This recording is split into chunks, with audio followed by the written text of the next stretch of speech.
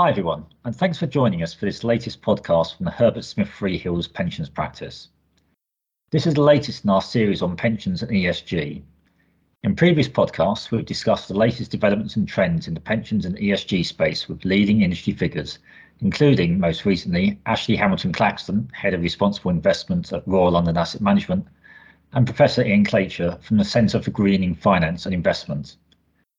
You can find the previous podcast in this series on our UK pensions blog by Googling HSF Pension Notes. I'm Mark Howard of Counsel in the pensions team here at HSF, and I'm delighted to be joined today by James Lawrence, Head of Investment Proposition at Smart Pension. James, thank you for joining me. Thanks, Mark. Great to be here.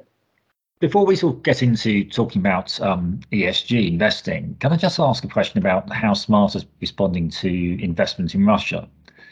The pensions regulator issued a statement last month reminding trustees to be vigilant and to take advice. And we've also seen Nest come out and state that it will be disinvesting from Russia. What steps are Smart taking about investments in Russia? Yeah, it's a really great question. And the topic is very much in flux at the moment as things change every single day. So we're having regular dialogue with our investment managers, I think is the most important thing to say about this. So we invest primarily in pooled funds. So we're slightly limited in the way that we can direct investment with our managers. We're speaking to them already. We have quite a lot of ESG tilted investments anyway. So they've tended not to invest large amounts into Russia, particularly into kind of oil and gas stocks. The kind of fallout was limited from that perspective in the first place. Where we've got active managers who aren't reliant on tracking indices, they've kind of got zero Russian holdings anymore, close to zero. Some have even got a kind of short exposure because they've put some kind of derivatives trades on to actually have a negative exposure to Russia. So for us, we've done as much as we can from a holdings perspective across Russia and Ukraine. What we're looking at now and looking into more depth is the whole supply chain and seeing how we're impacted there as well. For example, we don't want to be funding companies that are building trucks that are then used by the Russian military or something that's a bit more indirect than kind of just a Russian equity or a bond. So it's a bit more tertiary or secondary and tertiary impacts at the moment for us we're looking into. And I suppose the key message there is to have that regular contact with your fund managers about what they're doing. Completely, yeah. I mean, they're the experts in this space. They're the ones who've got the research teams and the resources and the portfolio managers. We need to do everything we can do from a fiduciary and trustee perspective. But keeping in regular dialogue and understanding their views is really important. Thank you, James. Turning more towards the ESG and the new reporting requirements, which came in last year, and obviously they apply first of all to master trusts and their obligations to report in line with the Task Force on Climate-related Financial Disclosures. They include requirements that trustees undertake scenario analysis and select metrics and targets. Now, obviously, due to the time of the regulations coming in and Smart's year end, it's still some time, I think, before the Smart Pension Master Trust will need to report. But how is the trustee preparation gone along? Yes, so at Smart, we don't have to report until January 2023, which is 7 months after our June 22 scheme year end. So we do have a bit of time, as you say. We're preparing we've done some work with our some auditors around our potential gaps or areas where we need to get some additional data or some resourcing in. We've also pulled together a draft TCFD report as well to help us highlight the areas where we need to strengthen or where we're doing well as well. So I think we're reasonably comfortable with our TCFD reporting. We've kind of chosen our metrics. We've done some thinking around metrics. And we're working with our advisors who are Hymans Robertson as well for an investment space to kind of work out the best approach to all of this. So we kind of, I think, doing a lot of the groundwork now ahead of our scheme year end. And you mentioned there about data, and we've heard also a lot around problems of having adequate ESG data, especially in certain asset classes. Yeah. What has your experience been of the quality of the data, and is it improving? I think it is improving, yeah. So it seems to vary by vendor as well. We see some vendors who seem to have a very robust data set and some vendors who kind of are less so. So it kind of depends on where you go for your data in the first place. As you mentioned, it depends on asset class. And I think also region. We're seeing emerging markets in particular, as you probably expect to some extent, with a bit less transparent when it comes to data and reporting, particularly from companies and things like emissions as well in those areas. Yeah, so we're doing some work around which data vendors we use and how robust we think their data kind of capture is. But we think it is generally improving. We think in the next 2 to 3 years, it will be in a strong position data-wise as an industry. I suppose that's to be expected with new regulations coming in force. It takes a while to get to grips with them all. Completely.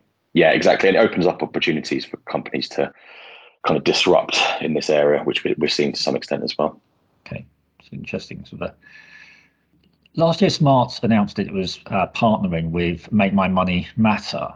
Could you tell us a bit more about what that partnership involves and what plans Smart has got for it to develop further?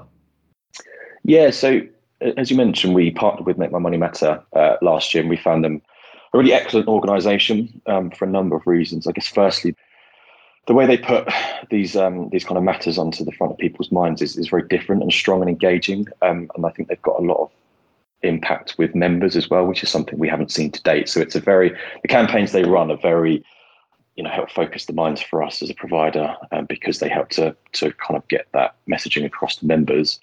So we've currently got a net zero well before 2050 pledge. We're looking at the moment as to what that means in terms of well before and how far we can take our net zero stance. Make My Money Matters a kind of great resource for that, because they've got lots of expertise and they're plugged into lots of various industry bodies. Interestingly, there's kind of the tangential work they do around things like deforestation. I'm sure we've all seen the recent commercials they're running in partnership with Sky in particular, that again really focusing the mind, focusing pension schemes to react to very important issues of the day. So deforestation is an area that we've been working on for a few months now, and doing some work behind the scenes to see how we can make sure that our funds aren't having a negative impact on forests around the world. And yeah, Make My Money Matter has been a really crucial resource to help us in that area. You mentioned about how Make My Money Matter is very good at getting the message across to the members of the scheme. Smart obviously has a very large membership. So how do you take account of members' views when looking at your ESG policy? Yeah, you're right. We've got close to 1 million members at the moment, and across a diverse range of sectors and industries. Because we have a tech kind of basis to our company, and we're tech first when it comes to engaging with members, we use that avenue as much as we can to engage with members. So we kind of do things like nudges on the app. We do mini surveys on the app quite a lot as well. We've got a great survey and user experience team here at Smart that really lead the way in a lot of thinking when it comes to user research, and areas around ESG and climate change are kind of high on their agenda to tackle and tap into as well. We'll be having a large member survey going out in the next couple of months around ESG topics, and we're hoping to reach as many of our nearly 1 million members as we can. So yeah, it's mainly tech first as well. We've got a member webinar coming up, so slightly more traditional route, I think, which is coming up in the next month or so.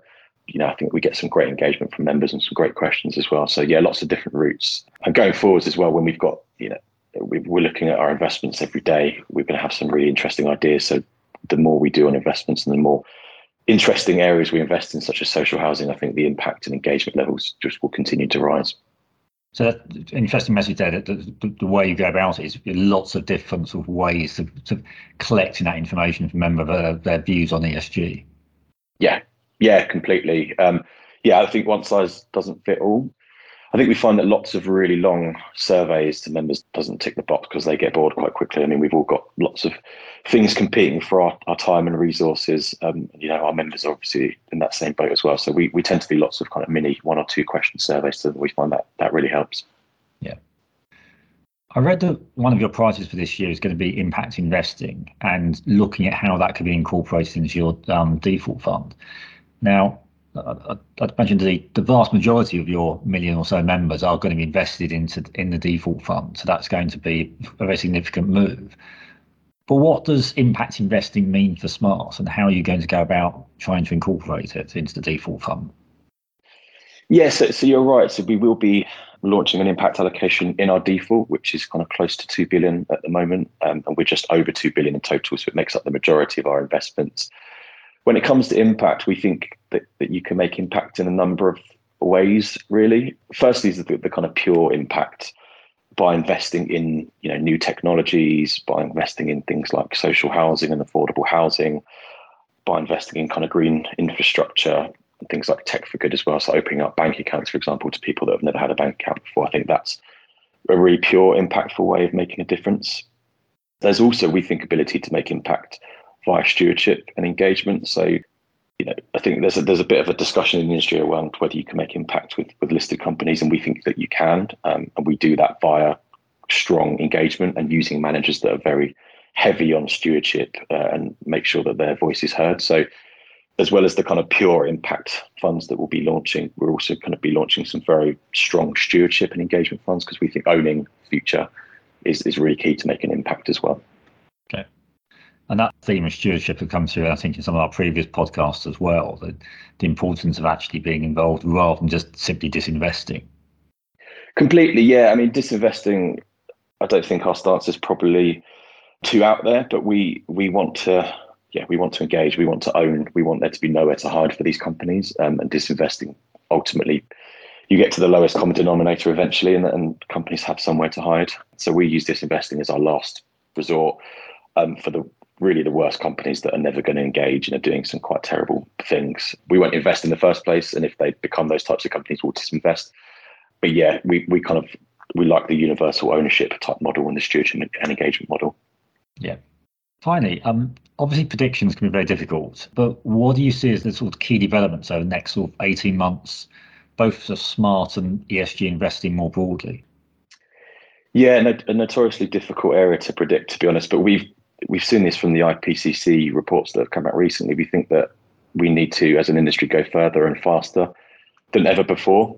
I think across the industry, we're still struggling with the issue of fees, which is kind of quite debilitating when it comes to investing in impact and certain areas that are really going to move the dial on ESG and climate change. So I think there'll be more transparency, hopefully, going forwards around fees, because that'll be key to how we drive fees down, what members are spending their money on. So we are quite keen to drive transparency as well.